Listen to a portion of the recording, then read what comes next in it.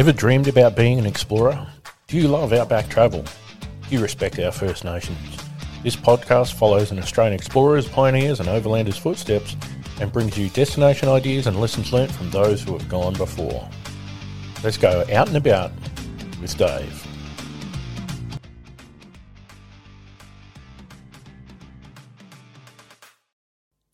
Good afternoon, good morning and good night. This is Travis and welcome to the podcast wherever you are, whatever time zone it is, whatever time of day it is. I hope you're queued up and ready to listen to some really exciting stuff. My name's Travis and my co-host today is... Dave. G'day, Dave. G'day, Travis. How are you? I'm awesome. Yeah, you look at... Yeah. Awesome. I have a head for radio, so it's great that everyone is just hearing me. Apparently I have a fairly good voice for it, so that's a bonus. You do. Now, this is your first ever podcast, I believe. Is that correct? It is. And it's not mine. So I don't have heaps and heaps of experience, but have got a little bit. So if you've got any feedback at home for us, feel free to email it in. We'll get all the stuff in the show notes where you can contact us, and we'd love to hear from you. I suppose you're listening to this podcast, and I'm going to ask Dave the question, why are we doing this? Why are we doing this? Well, we're basing it heavily on my webpage that I've created, Out and About with Dave.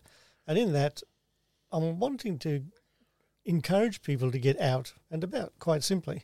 I've become addicted to this out and about nature with yourself after travelling across the Simpson back in 2018 when we retired. Yep. But it's been in my blood, it's in my nature and all that sort of stuff. And I'm wanting to encourage people to do that.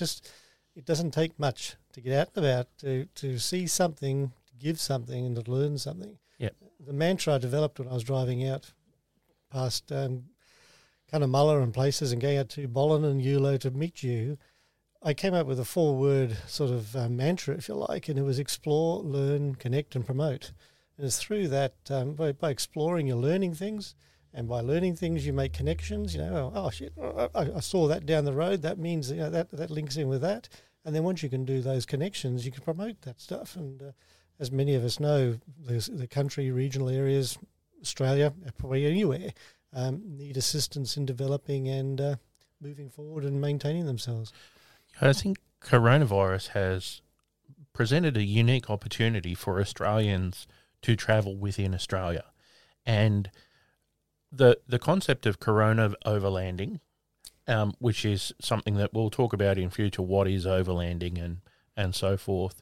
But I take it back to there was a period of exploration in the mid-1800s where the Leichhardts, the Warburtons, the Birkenwills, the Cannings, all of those people, the Mitchells, were exploring Australia by land, and it wasn't about the destination. The journey was what was most important to... There was so much along the way they had to do. It wasn't just about we have to get to Port Essington. Yeah, I think that's the underlying spirit of those, inverted commas, explorers. But very much part of it was this discovery of this land that we whitefellas found ourselves in, and of all natures, the Europeans and that sort of stuff, and the colonies that were forming and trying to put a name for themselves and get that communications going and all that sort of stuff. I think that was very much part of it too. Not just the. I think if the government said, "Hey, you need to explore this," these buggerlugs around the place would stick their hand up and say, it's me, you know, yeah. So, yeah, like you and I. Yeah. So to give myself a bit of an introduction, I'm actually going to sort of semi-interview Dave, and then he's going to semi-interview me. So you get drawn out of us some of the things we wouldn't like to say about ourselves, but we can do it in an interview. So let's talk a little bit about what skills have you got that have drawn you to this? Like Birkenwills holds a special place in your heart, and why is that? Yeah, it does. Firstly, going deeper into my psyche, I'm the first Australian born of our family. We're mostly from South Wales in the UK. So I don't come to Australia, and forgive me for being a little bit nationalistic about this, I don't come to Australia with this mentality, oh, my great-great-great-grandparents were here and they moved out with the convicts, there's royalty in my blood, that land there is mine. I don't come with that belief. And I'm not a First Nations person, but I hold a lot of respect for the First Nations people and how they are today and how they've been treated and the journey that they've been on. And I'd like to explore more of that. So it's that giving back, things like that. In particular, the Burke and Wills fascinated me when we did that Simpson crossing in 2018. It was the dig tree and things like that. I started digging further, and I read Peter Fitzsimon's book on the Burke and Wills before I went on the trip, and I just found it amazing how much was going wrong. People point the fingers and say, "Oh, Burke made a mistake." Mm-hmm. Every man and his dog made a mistake. There was mistakes everywhere. And I come from my public service background, 39 years public servant, as a director in the end and managers and that sort of stuff on the way through, that how things can go wrong. And then similar to that, on a Monday morning, I used to be with the Air Force cadets. On a Monday morning, I'd go to work and think, what went wrong? Why were those cadets standing under that tree for 3 hours? It took us 3 months to prepare this activity. What's gone wrong? I find it fascinating, this management aspect to it. And if you want to look at management, check out Burke and Wills. Yeah, I think that all started from the fact that there was a committee organising it. But let's not digress at this point. No. So I suppose I come to this. I have a military background. I served in the army for many years and went overseas a couple of times and whatnot. But I've always liked the idea of being alone out in the outback. I grew up on Albie Mangles and all those guys in the 70s and 80s doing stuff. And that Leyland type spirit was fostered within me. And it went on through my army career. I got to go and explore some great places. We were opening up new training areas and that was fostered there. And after I discharged, I had the opportunity to work in the tag-along tour industry. So that gave me first-hand experience while being paid to explore. And that first season of leading tag-along tours, I was learning as much as the people. But after that, it was just such a pleasure to be paid to show people the outback. Yeah, and you have I think the word is penchant for that learning. You can retain information. You personally can do that. That's one of your big strengths. Yep. That I'll use the word admire here in this very small closed room. Oh. So what do we intend to do with this podcast in your mind, Dave? To explore, learn, connect, promote? Explore, learn, connect, promote. Yeah, that's right. It's some of that. That's a good question. What do we expect to do? Well, I want to take people on the journey with us and just show them, hey, look, the Burke and Wills trip, for example, is Melbourne to Corumba in the Gulf, and then Burke and Wills came back to Cooper Creek. There they passed away, and King came back. But there's so much along that way. Like I found that coming out across the Simpson with you the first time, we found the dig tree. We saw that. We saw the graves, the Cooper Creek, and all that sort of stuff. Yeah. Subsequently, sorry. Yeah, we encompassed the 3 inside corners of Queensland in our Simpson crossing. So that there's a lot of history involved with each corner, and all of the different regions have their own histories. Yeah, and coming back from the Simpson, I went out there in July last year with the HEMA maps and on the map patrols, doing a job with them, and I crossed through again some of the areas they went through. I've been down the Darling River run, so I've done the Menindee, the Pooncarie, the Wentworth sort of stuff where the Burke and Wills expedition went. So it's, for me, this trip is about joining those dots of those bits that I've done, coming down from Boulia down in through Diamantina Lakes and that sort of stuff. It's those tricks, and I just wanted to bring it together, yeah. I suppose for me it's more of a history alive because when you go to a place like the Dig Tree, you want to have more than just go, oh, yeah, this is where Burke and Wills, blah, blah, blah. Whatever they did, what we learnt at school, that's right, yeah. Yeah, and the thing that I found out very quickly once I was in the tourism industry is that what is in the history books isn't always actually what happened. And it's like whoever wins the war gets to write the history books. So I'm conscious that we don't bash Burke and Wills along the way. Sure, they had some some ideas. But I'm not here to step on their graves and say, oh, yeah, they're idiots No. So please, if we're too scathing in the comments of them, we're just reporting what we've seen and what we might do given the same circumstances. Obviously, we have the benefit of hindsight. So... And that's what we need to do. We need to learn from that. As you mentioned before, I've done the main points of learnings that we had from the Burke and Wills trip, and we can talk about that again later or next. But even now on this trip I'm planning, always let the cat out of the bag. I'll use the word guilty, but I've got two people leaving Melbourne. Someone's joining us in Nakundra. Someone else is two more people are meeting us at Betoota, and then someone's leaving us at Cloncurry. Someone's, it just goes on. It's and then once we get to Corumba, what are we doing there? That's right. We might go back via Atlas. Yeah, so it's even today we're doing it, and yesterday the batteries on my camper van stuffed up. So now I'm just regrouping and preparing the car, and I'm thinking, gee whiz, it's just like Burke took the wagons across with him and just left them behind. Yeah. and look, there's some great references out there for this trip that we're going to lean on heavily. So I want to shout out a guy called Dave Phoenix. Dave has got a copy of his book here. He's not Dave that's Dave Phoenix. This is my Dave, not that Dave. So his journey of literally walking in the footsteps of Burke and Wills, that when both of us, I think, when we found that book, just went, I need to do this as one contiguous trip where we start in Melbourne and finish at the Gulf. Would you agree with that, Dave? I do. And if you're talking references and things like that, I think the order of reading or researching this stuff is perhaps start with Peter Fitzsimmons' book, Simon. So please forgive me, Peter. Please forgive me. Peter. Sorry. Start with that one. It's a big, thick book, but it takes you through, and you can just see day after day. There won't be a day when you're reading that book when you won't be amazed at what went wrong. Then I think sorry.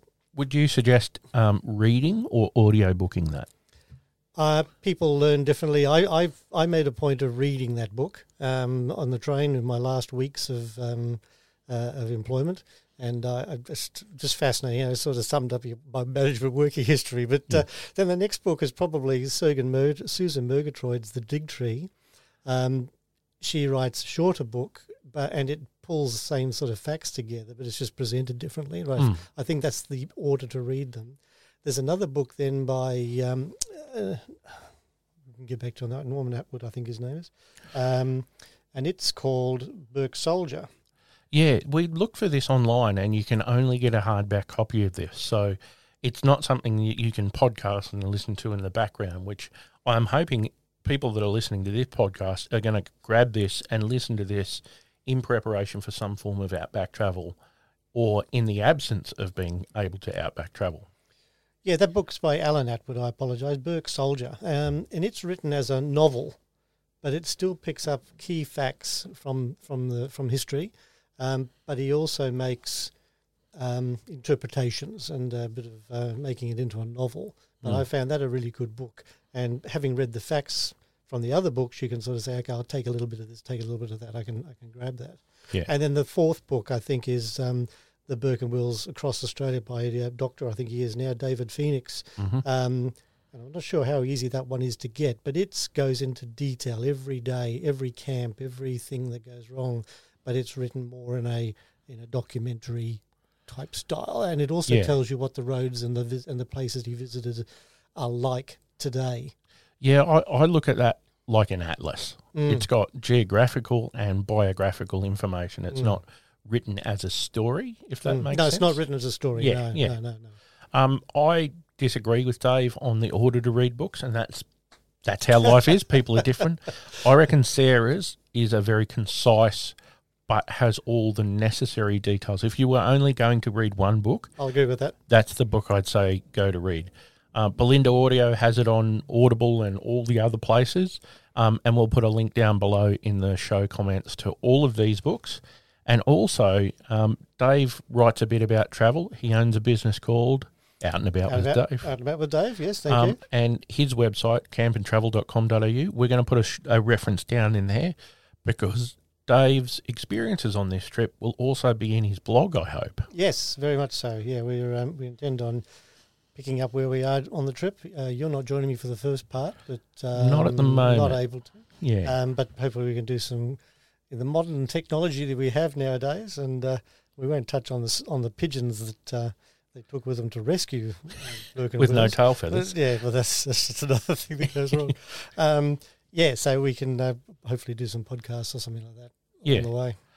So my intention is to remotely record Dave while he's physically in the steps of Burke and Wills, and I'll stay at home in the studio so that I can see if there's any difference after I join the journey when I podcast with him, whether that will change the way that we absorb the details and we talk about what we've done that day when I'm separate and when I'm there.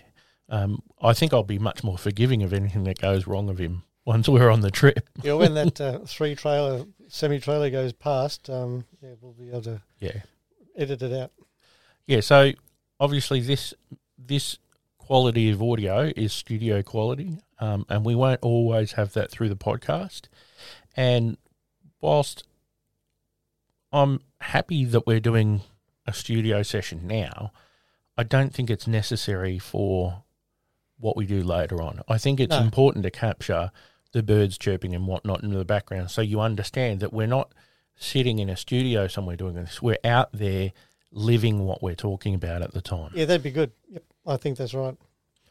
So I suppose the first thing that we need to talk about is... Sorry, before you move on, Travis, I think it's important to know that David Phoenix actually created a web page as well, and it's heavily referenced, and we can put that link in the documents as well. And then there's resources by the Victorian Library and even the South Australian Library has some maps and things like that. So, yeah, we can put those references in there. Yeah, I think if you want to follow in his footsteps, it would be remiss of you to not have that book in your possession. I bought my first copy of that at Birdsville, at the Tourist Information Centre there. And I think, where did you end up getting yours? Springs. At Alice Springs. At Red Kangaroo Books, probably. Yeah, in the shopping centre there. Yeah. So what we need to sort of talk about now is how Burke and Wills prepared, or they didn't really. Well, it's a complex subject because in my opinion, Burke and Wills themselves didn't have much to do with the preparation for the VEE, the Victorian Exploring Expedition. I think it was designed by committee. And there was, 3 years' worth of different committees deciding what they should take with them. Yeah, again, I don't know the dates off the top of my head and I won't get distracted by trying to look at it here, but it was an idea by a businessman in Victoria. Hey, look, we need to find this route up to the north, and what we can do is we can claim a location up there where we can bring a telegraph in from Europe, be the first people in Australia to find the news of the world and control a little bit of trade and things like that. There were also some blank bits on the map that Victoria was trying to do in the lats and longs of Australia, that funny little shape of Queensland that they wanted to claim. And they wanted to take on that. So then the Royal Society in Melbourne, they actually conjured up this idea, hey, look, let's do this. And they wanted to raise some public monies to meet this businessman's first... He was going to donate money if the state could raise so much money. And from there they did that, and then they went on to seeking applications and to interview for the position. And they had people that would have been more ideal for the expedition that didn't end up being invited. Careful, you're using the word more ideal. We said we wouldn't. But they did. They found Burke, and Burke put his hand up. He came from the police. He was in the army. He came from Castlemaine, and he came down. The trouble was, and it's the victim of the times, they were looking for a gentleman to run it. Probably neither you nor I would tick that box today. No, it was certainly a bit of a white-collar, blue-collar thing back then. Very much so, yeah, that's how it was. And the officers and all that sort of stuff, and the officers ate differently. On a big oak table. On a big oak table, yeah. I think that soon stopped. But, when they get to Swan Hill and when they get even to Menindee, they stayed in the hotel, and the men were obviously out with the horses. Out with the horses and the smelly camels. Yeah, that's right. So as far as organising, I looked at the calendars the other day when I was doing the dot points. Burke had 2 months from being appointed to when they left. And that's to pull together the tons of equipment and the camels and the horses and everything else. Yeah. And I'm starting to panic at 2 weeks out. Last week, now it's a week out. I'm panicking even more. But I've got satellite map imagery. I've got I've got GPS. I've got SpotX, which will give you an international rescue will come and get me with the Thunderbirds if when I press the button. It goes on and on and on. It's the amount of information we got nowadays is just almost criminal. I suppose that brings me to the subject of over-preparing. It's something I call shiny kit syndrome. I definitely noticed when I was doing four-wheel drive shoes, when I was advertising a tag-along business, people would come up to me and go, "Oh, I can't come on your trip because I don't have this." And I found that there's this consumer-driven need to have stuff to explore. Where do you stand on that, Dave? I'm guilty of travelling heavy, but I've got a soldering iron. I've got a right angle grinder, which is a cutter or a grinder disc. The stuff I carry, it has to have two uses, if you like. Yeah. As there's a mantra, I think ex-military and all that sort of stuff. Two is one is none. Okay, rightio. Yep. And I made a comment the other day. I went to the Brisbane-based 4x4 show, and I felt almost embarrassed. I felt overloaded by these big American four-wheel drives on display, all done up, mirrors underneath them. Even I at 6'4" can just see into the bonnet, let alone change the spark plug or have a look at things in there. So I think that things are shifting, and that, just to dwell on that point, that situation has changed because people are moving into the four-wheel drive cars, the tubs, the cabs, and the dual cabs and the wagons and things like that. But their axle loads probably pull them up before the GVM and the GCM. We're getting into loads information here now. So, the solution is we'll get a big truck that's got 7 tons of capacity or 4.5 tons of capacity. Do you? Do you really need that? Sort of thing. And I certainly, on an expedition, and let's refer to what we're doing as an expedition, not everyone has to have a camp oven. And I know that we're going to break up and meet up and all that sort of stuff, but do we need 8 sets of max tracks through the trip? Yeah. Do we need 8 people with winches? Do we need 800 litres of rum? That references to the camels, because Landell said that he needed the rum to quieten the camels, but I wouldn't mind having 80 gallons of rum take with us, but I reckon I could polish some of that off. Yeah, but I think it's important that, and if you're going to go on any trip, not only just this one, is that you talk to the people you're going with and go, all right, well, I know I'm not going to be with you the whole time, but what can I do without? Yeah. Have a listen, and us boys, we're terrible at this. Have a listen to our significant others, and they're going, do you really need that thing? Yeah. Mind you, they're not often blameless, but anyway. This is true. Yeah. Oh, look, we don't need 80 sets of shoes to go either. No. It's Brian, one of the guys that's going on this trip with us now, he asked me the other day if I'm taking a chainsaw. Yes, I am. I'm taking an electric battery-powered chainsaw. Right, I'll leave my behind. Yeah. I love cooking out of the camp oven, but sometimes you don't have enough time to get the ashes going and the coals going, all that sort of stuff. But I won't be taking a frying pan. Why? Because your camp oven can be a frying pan. Camp oven can be a frying pan, correct. It can be a fantastic frying pan. Yeah, that's right. So there I've got that fixed. You wouldn't necessarily use it as a saucepan. If you were boiling up spuds, you'd cook it in the frying pan, but it depends on what you're putting in the saucepan. Oh, look, I've certainly boiled vegetables in a camp oven before just because I didn't have a big pot. I think I've done like a spaghetti bolognese all-in-one pot type dish. Yes, in that exact way, because why carry a 20-litre stock pot? Yes, yeah, totally. Or 9 quarts. What is 9 quarts in litres? I don't know. So. Me either. It's funny that they put that on a camp oven. Oh, of course. Nobody knows what it means. It's a 9 quart. Probably still in the sand mould that they made the camp oven. It could well be, yes. I suppose the other thing we need to talk of before the start of the trip is what we mean by overlanding. I am not what you would call a rock crawler. I don't have a lifted, locked uber-duber four-wheel drive with 45-inch tyres on it. I believe in journeys. If it's too extreme, I won't go there. And by that, I don't mean I'm not going to go on the Canning stock route. I've done that multiple times in the vehicle I own now, and it doesn't have a 2-inch lift, and it doesn't have all these things that people think, if I just buy this thing, my life will be easier. It's not the potato peeler. You don't have to have that to go.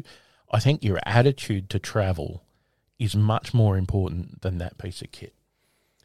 Yeah, I agree with you. I'm not a four-wheel drive parks person either, or just go out and bash it up.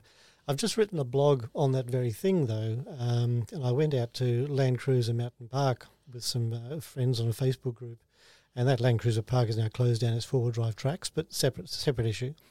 I went there, and I found that the tracks there and the people I went with gave me a different insight into I'll use the word rock crawling, even though we weren't doing rock crawling, into that, because I could see what my car could do and what the people who were guiding me, who were doing the spotting on the track, could do.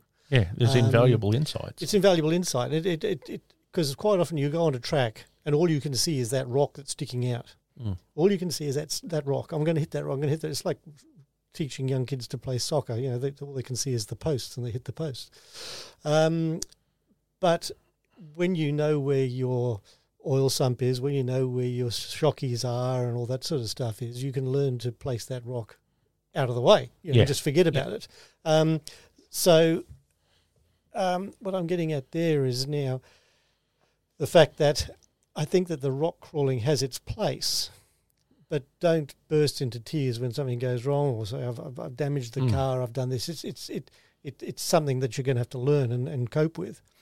So then when you do go out to your parks and you're crossing the Simpson, or you're going to go up to Cape Expedition York. Range or Cape York and all that sort of stuff, and you want to go to those places, you've got a better understanding of how your car and your equipment work, how they don't work, what your limits are mentally, preparednessly wise, and it gets you that confidence. Because I find a big thing, and I've travelled a fair bit of the outback countries by myself, is that self-reliance and self-confidence is huge. You know, it's and you get that by learning those things. Yeah, I think one of the things that I enjoyed most about outback travel when I was a tour guide was the fact that I would hopefully never see the people again. And that's not because I didn't like them or I didn't want them to support my business. It's I gave them the ability to explore. Yeah, teach them to fish. That little bit of confidence, and they were off. Yeah, well, I'm dipping my toe, and I'm looking at doing. I don't like the word tag along, because I think you need to involve people more than just tagging along, or treat them as the young sister that you don't really want to take out to the football fields. I wanted to, and I don't know what the word is or the words are, but it's tag along is the common thing that people would search on. How about overland along? That's a crazy word. Yeah, we'll see how that goes. I'll do a Google search, see what the results are. Yeah. So with that, though, I'm wanting to get people. You see people quite often, we bought our first caravan, we're taking on a shakedown trip, but we don't know what to do. When you do meet those people out and about, what do these numbers mean on this display inside the caravan? Well, that 12.5 is the number of volts you got. Oh, okay, so what's the 1.3? Okay, well, that's your amps that you're drawing down. All that sort of stuff. Oh, what does that mean? You know, so, and it's not all black magic that you can't learn. It's not all black magic. That's right. So I wanted to help people understand their equipment and that sort of stuff, and then maybe there is another step or another step after that. So whilst you say you don't want to see them again, I think that in a staged approach, hey, look, let's demystify this thing you've got, and then we can learn how to do other things and go out. You know, so you've got yourself a solar panel now. Okay, well, let's take that out and try that, see how much it charges for your batteries for and things like that. Yep. I think some people fall into I need to buy this thing because it'll make my trip more comfortable. And there's not so many things that do that weigh nothing. Yeah, no, that's the only exception that I can think of is Maxtrax treads Yep. or perforated steel plate as a recovery board. Yeah. That weighs nearly nothing, and it's worth its weight in gold. Yeah, well, again, when you say that, and recovery tracks, I think that I'm very much into self-recovery. So you have a spade and recovery points, and you have your I just said that you have your recovery points for when someone else needs to get you, or you use your winch and things like that. Although I wouldn't go out and buy a winch tomorrow necessarily if I was a new entrant, but again, it's something that you have in your back pocket if you need to. Again, I wrote another blog on that, the fact that you've got more than forward gears in your car. So when you come to a point, you don't have to winch over that problem, because the chances are you're going to find another problem or have to winch backwards. So there's a thing on your Prindle called R, which is reverse, and you can just get out of that bloody situation and start again. You know? And you know what else I think is the best solution when you get bogged? It's a cup of tea. Stop, get out, have a cuppa. Or if you're holding the track up, that's different. But get out and go, okay, let's take a breath, have a coffee, have a tea, and think about what we're going to do. It's funny you should say that. I mean, the gentleman I'm working with now, and he's coming on the trip, Brian, him and Murray run off-road four-wheel drive training and tours. And he teaches people in basic introductory four-wheel driving and also in the advanced. And he's accredited and all that sort of stuff. Again, we can put a link on the page for that. Yeah. But that's one of the things he teaches people is when you get in trouble, stop. Have a cup of tea, boldly have a look at your problems. And the example I give for that was I was on Bribie Island with a group of people. We went from the soft sand down onto the hard sand. There was a 2-foot drop down into it. The car went down, got hung up. And people said, I'll snatch you, I'll do this, I'll winch you, I'll do this and everything else. We got spades, we got everything else. And while they're talking about what they're going to do, I just put my hand under the back tyre and just scraped the sand out from underneath it, and the car just leveled down and they drove off. You know, you just need to look at the problem. Yes, I think it was a Land Cruiser a Land Cruiser group. We won't name which state or which corner of the state it was, but I think they had 35 cars and they were all on Channel 10, the main call channel. Yep. So what they should have run was a separate channel, and have the boss on the Channel 10 and the tail end Charlie, and then let the people natter about whatever they want to do on whatever Channel 13 or whatever. Yeah. Whenever I lead a trip, I always have two UHFs. I have one to talk to the people I'm with, and one that's on the channel that's designated for the area we're in. Yeah. Sometimes, like Land Cruiser Mountain Park, it'll have its own station.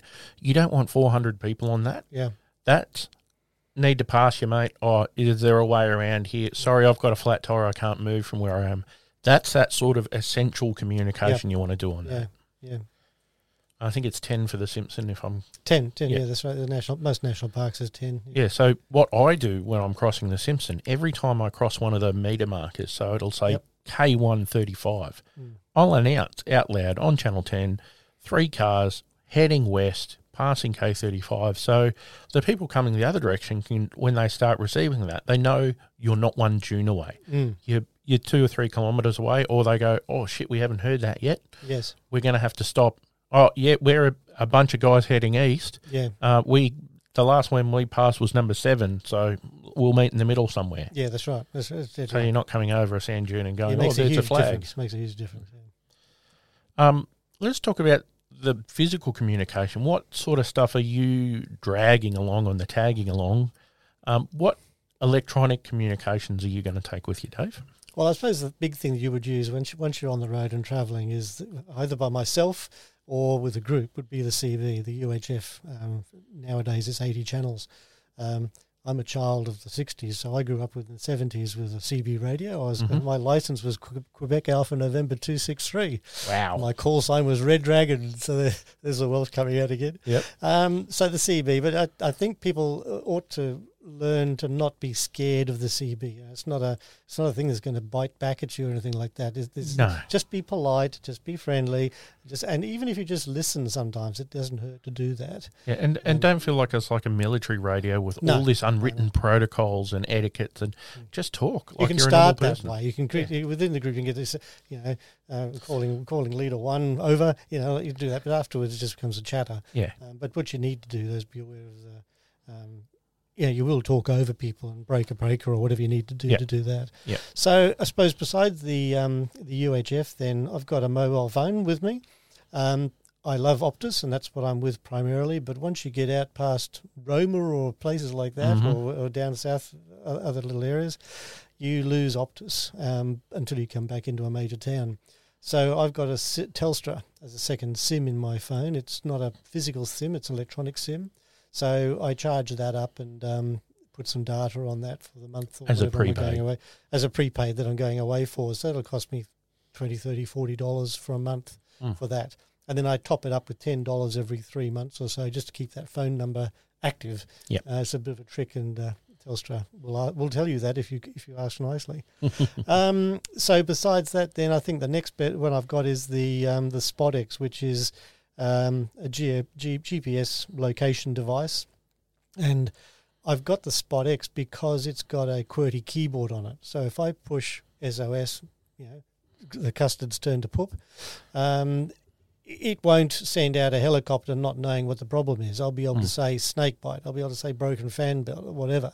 So that when they drop that survival pack to me, it'll have whatever I need in it. Or there's no point in sending me six paratroopers. No, if you don't need the SAS to angle, storm an embassy. That's right. So the QWERTY keyboard for me was a deal breaker when I got it. But then of course you've got your EPIRBs and things like that. Truck that got stuck out in the Simpson and on the way out to Mount Dare recently. There's a great podcast on that by a gentleman ex-military, ex-Air Force, to watch about how it happened and how it unfolded using that, and not to be afraid of using it. People say he did the wrong thing, but you be your own judge. I don't think so. It's he went in prepared, and things happened that weather can change. Yeah, weather changes. Yeah, so. What was I getting at with that one? Is the fact that he had an EPIRB, so they're designed more for boats. So when you set it off, it'll tell the rescuers where you are at that point in time if you're drifting in the ocean.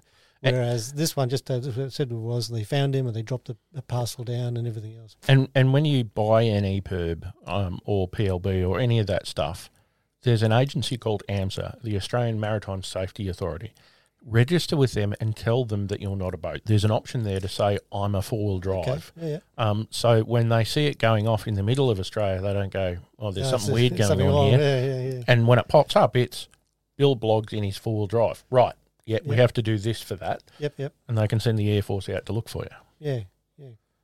No, it's good to watch that podcast. And but I've got the ability to send pre-prepared messages for free. I can contact my wife and say, hey, look, I'm here tonight. See you in the morning, sort of stuff, or I'll contact you in the morning. It's priceless, that, I think. Other than that, I mean, there are satellite phones. For me, my SpotX does the job. I know you've got satellite phones and you use those. Yep. So what I'll be taking is I'll be taking my iPhone for normal communications, and I will be taking something called an Iridium Go. So an Iridium Go is a Wi-Fi hotspot that uses satellite data. So you're not going to stream a live video to Facebook with it. There's no chance of ever doing that. But it allows my phone, once we're out of service, I open up an app and I can send text messages and make calls as if I had a real sat phone on me. And I can also tweet my locations. I can check in at grid number 7 and leave that sort of message on a social media and say, hey, this is where I am right now. There is the ability to open up a browser and do really light internet work. Yeah. But my experience of that is you're better off investing in getting gold at the end of a rainbow. Yeah. And also slap yourself across the face and look around you. Yeah. If the min lights are going off in the distance, I'm afraid I won't be worrying about what Facebook is doing. That's it. Yeah. I'll probably still take, I've got a 9555 Iridium phone. I'll probably take that and have some of my prepaid credit on that, because there's times when it's easier just to talk to somebody. Like you're in an urgent situation, but not an emergency. So yes, that's right. Right. I've run out of baked beans. Isn't an emergency, but if you've run out of water, you're getting towards an emergency, and you just want to ring the next roadhouse and go, oh, have you got a spare tyre for this car? That's not emergency stuff. And you can take care of that with a sat phone easier. And also just check around the place when you do on the trips. You're looking at sat phones, because you can hire them from places like Birdsville and then return it at Mount Dare. Similarly, you can get one from Mount Dare and return it at Birdsville. Now, there is one caveat I'm going to throw in here.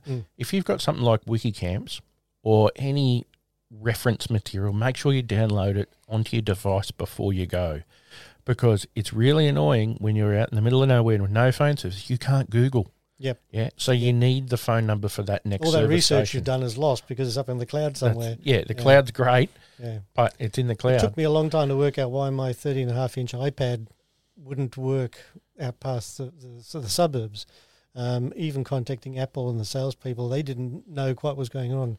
It's because I had an iPad without a SIM card, and if you don't have the SIM card, you don't have GPS. Yeah. So what I've got on because the dash, it uses the GPS from your device. correct. Yeah. Yeah. So what I've got is on my dash. I got a dual unit, DUAL, dual. It's used in aviation, and you can buy it from aviation type places or even on the internet. Probably Johnny Appleseed. Johnny Appleseed, and also the other one I've got is called a Gataway. But what it does is it sits on the dashboard, it charges up with your battery, and you can link 4 other devices to it Bluetooth. And the iPad then links to that by Bluetooth and gives it its satellites, and it picks up some Russian satellites, or it did until recently. Yeah, the GLONASS system. I don't know if it still picked them up, but don't know. Yeah. but it's accurate enough, even with the American stuff. So, so we both carry iPads. Dave's done a little bit of stuff in cartography in the past, so he knows a lot about mapping. I will be taking a standard iPad, and I have an app called Avenza, and we'll have a link to that down below. The thing I love about Avenza is it's the vanilla of all the apps. You can download maps from all the different places and have them on Avenza and see yourself in real time on them. It's not linked to one brand. You can't only download the Westprint maps. And I like to have all of the maps in digital form where I can, and I'll have some broad maps. Like I'll take the HEMA's Outback Desert, all 6 of their desert maps, because they're a great overview and they've got some information on them that is just too valuable to have. I still carry those physical maps, even though I've got them digitally. There's sometimes you want to throw a map across the bonnet and have 6 people pointing their fingers at it. Yeah, I went for a trip recently, and even though I'm a retailer for HEMA Maps, I had to stop at a service station to buy this map because everything was on my laptop and everything else, and I couldn't relate. Yeah. And one of the things I like to do with my maps is get a highlighter and highlight where I've been and what I've done, and compare that with what you planned. Because you see, that's different for you and myself. As a cartographer, drawing on a map, I have to fight not to draw on the map. But, I do. There, I've said it. That's all right. Yeah. So having touched on HEMA just then, the new HX2 that people are looking at and buying now, HEMA's moved all their maps over to HX2. All their previously printed maps have all gone on to HX2. So if you buy a HX2, you don't have to buy printed maps unless you want to throw it on the bonnet. Mm-hmm. And for that reason, they've stopped selling last time I spoke to them, they've stopped selling their HEMA map through Avenza. Yikes. So, if you get Avenza, you'll only get the stuff that's available free. You can pay for things, but also you just get the things that are out there. Yeah, government topo maps and things like that. All the 1 to 250,000 maps are free on Avenza, bar the ones that are dead in the middle of Brisbane and stuff like that. And let's face it, who wants a topo map for Brisbane City? Oh, you do in the floods. Well, maybe. I'll give you that. There's too much red on there to show the topography. Yeah. All right. Well, I think we can almost call this a wrap. Yeah, it's been great. And I'm looking forward to keeping people in touch of where I'm going and that sort of stuff. My exact route, I'm keeping a little bit close to my chest at this stage. Well, by the time this is out, we'll have done everything. You'll be hearing this and we'll be drinking a beer at the end. We'll certainly, looking at subscribers through either the web page or through the podcast and that sort of stuff, and give them a little bit more information. Yep. So it'd be good to have people come along on the journey. And even if, we miss something, if I've gone down this road at 60 kilometres an hour or whatever and I miss something, hey, look, drop us a line, guys. I'd love to see, because I want to do this trip again with others, and I'm sure there'll be a bit of interest in it. And I just ask, if you find a bit of value in this podcast for yourself, if you could support us through Patreon or through PayPal, we'll put some links down the bottom. Or if you're on Apple, we're going to have it on Apple Podcasts. We'll have it on Spotify. We'll have it on Deezer. We'll have it on Podchaser. We'll have it on all the things, and Audible. If you can support us through those platforms with their subscription system, it's going to help us have further episodes, more stories, And we promise that there'll be some extra content for those that monetarily support us. Yeah, and I think it's important just to finish probably where we started is I don't intend outlining the exact routes and things like that Burke and Wills took. I'm looking at the principles behind it, the preparedness, the training. I mean, Stuart, for example, or was it Stuart? I've mixed the two up. They were both out there. They used to take a team of people out and train them, give them practice do drills before they went anywhere. Whereas Burke, they all left the pomp and ceremony. They went 7 miles down the road, and they camped the first night. You know? Yeah. So, while he went back into town on a horse and saw his to his lovely lady, hopeful girlfriend. Yeah. So anyway, yeah, but that's the aspect of just turning it on its head. If you want to research the routes and the dates and the days, there's books and research on that. But I'll be looking at the wherefores and the whys and things like that. Yeah. So we're going to trace their footsteps, but not 100% faithful, because you can't drive through people's paddocks and whatnot. But we'll tick as many spots as we can. So for those familiar with the Canning Stock route, we'll go to every well that we can get to. We're off, are we? We're not going to. Well, that's a different trip. And yes, we are going to do a Canning Stock route podcast somewhere in the future. Right. And that's because the Canning is my favourite place on earth, and no one can go there at the moment, so I've got to do a podcast about it. Okay, great. So we'll be as faithful as we can, but we're not going to do absolutely everything they did. Like, we might even duck into Bendigo, even though we're not going to do this. You never know. I lived at Bendigo. I lived at Quarry Hill. Actually, I wouldn't mind going there because they have got an epitaph to them. Yeah. Anyway, so this has been Travis and Dave, the tall, good-looking chap. Yeah, that's right. And I've got to head for radio. Thanks for listening, and we'll catch you on the next one. Thanks, guys.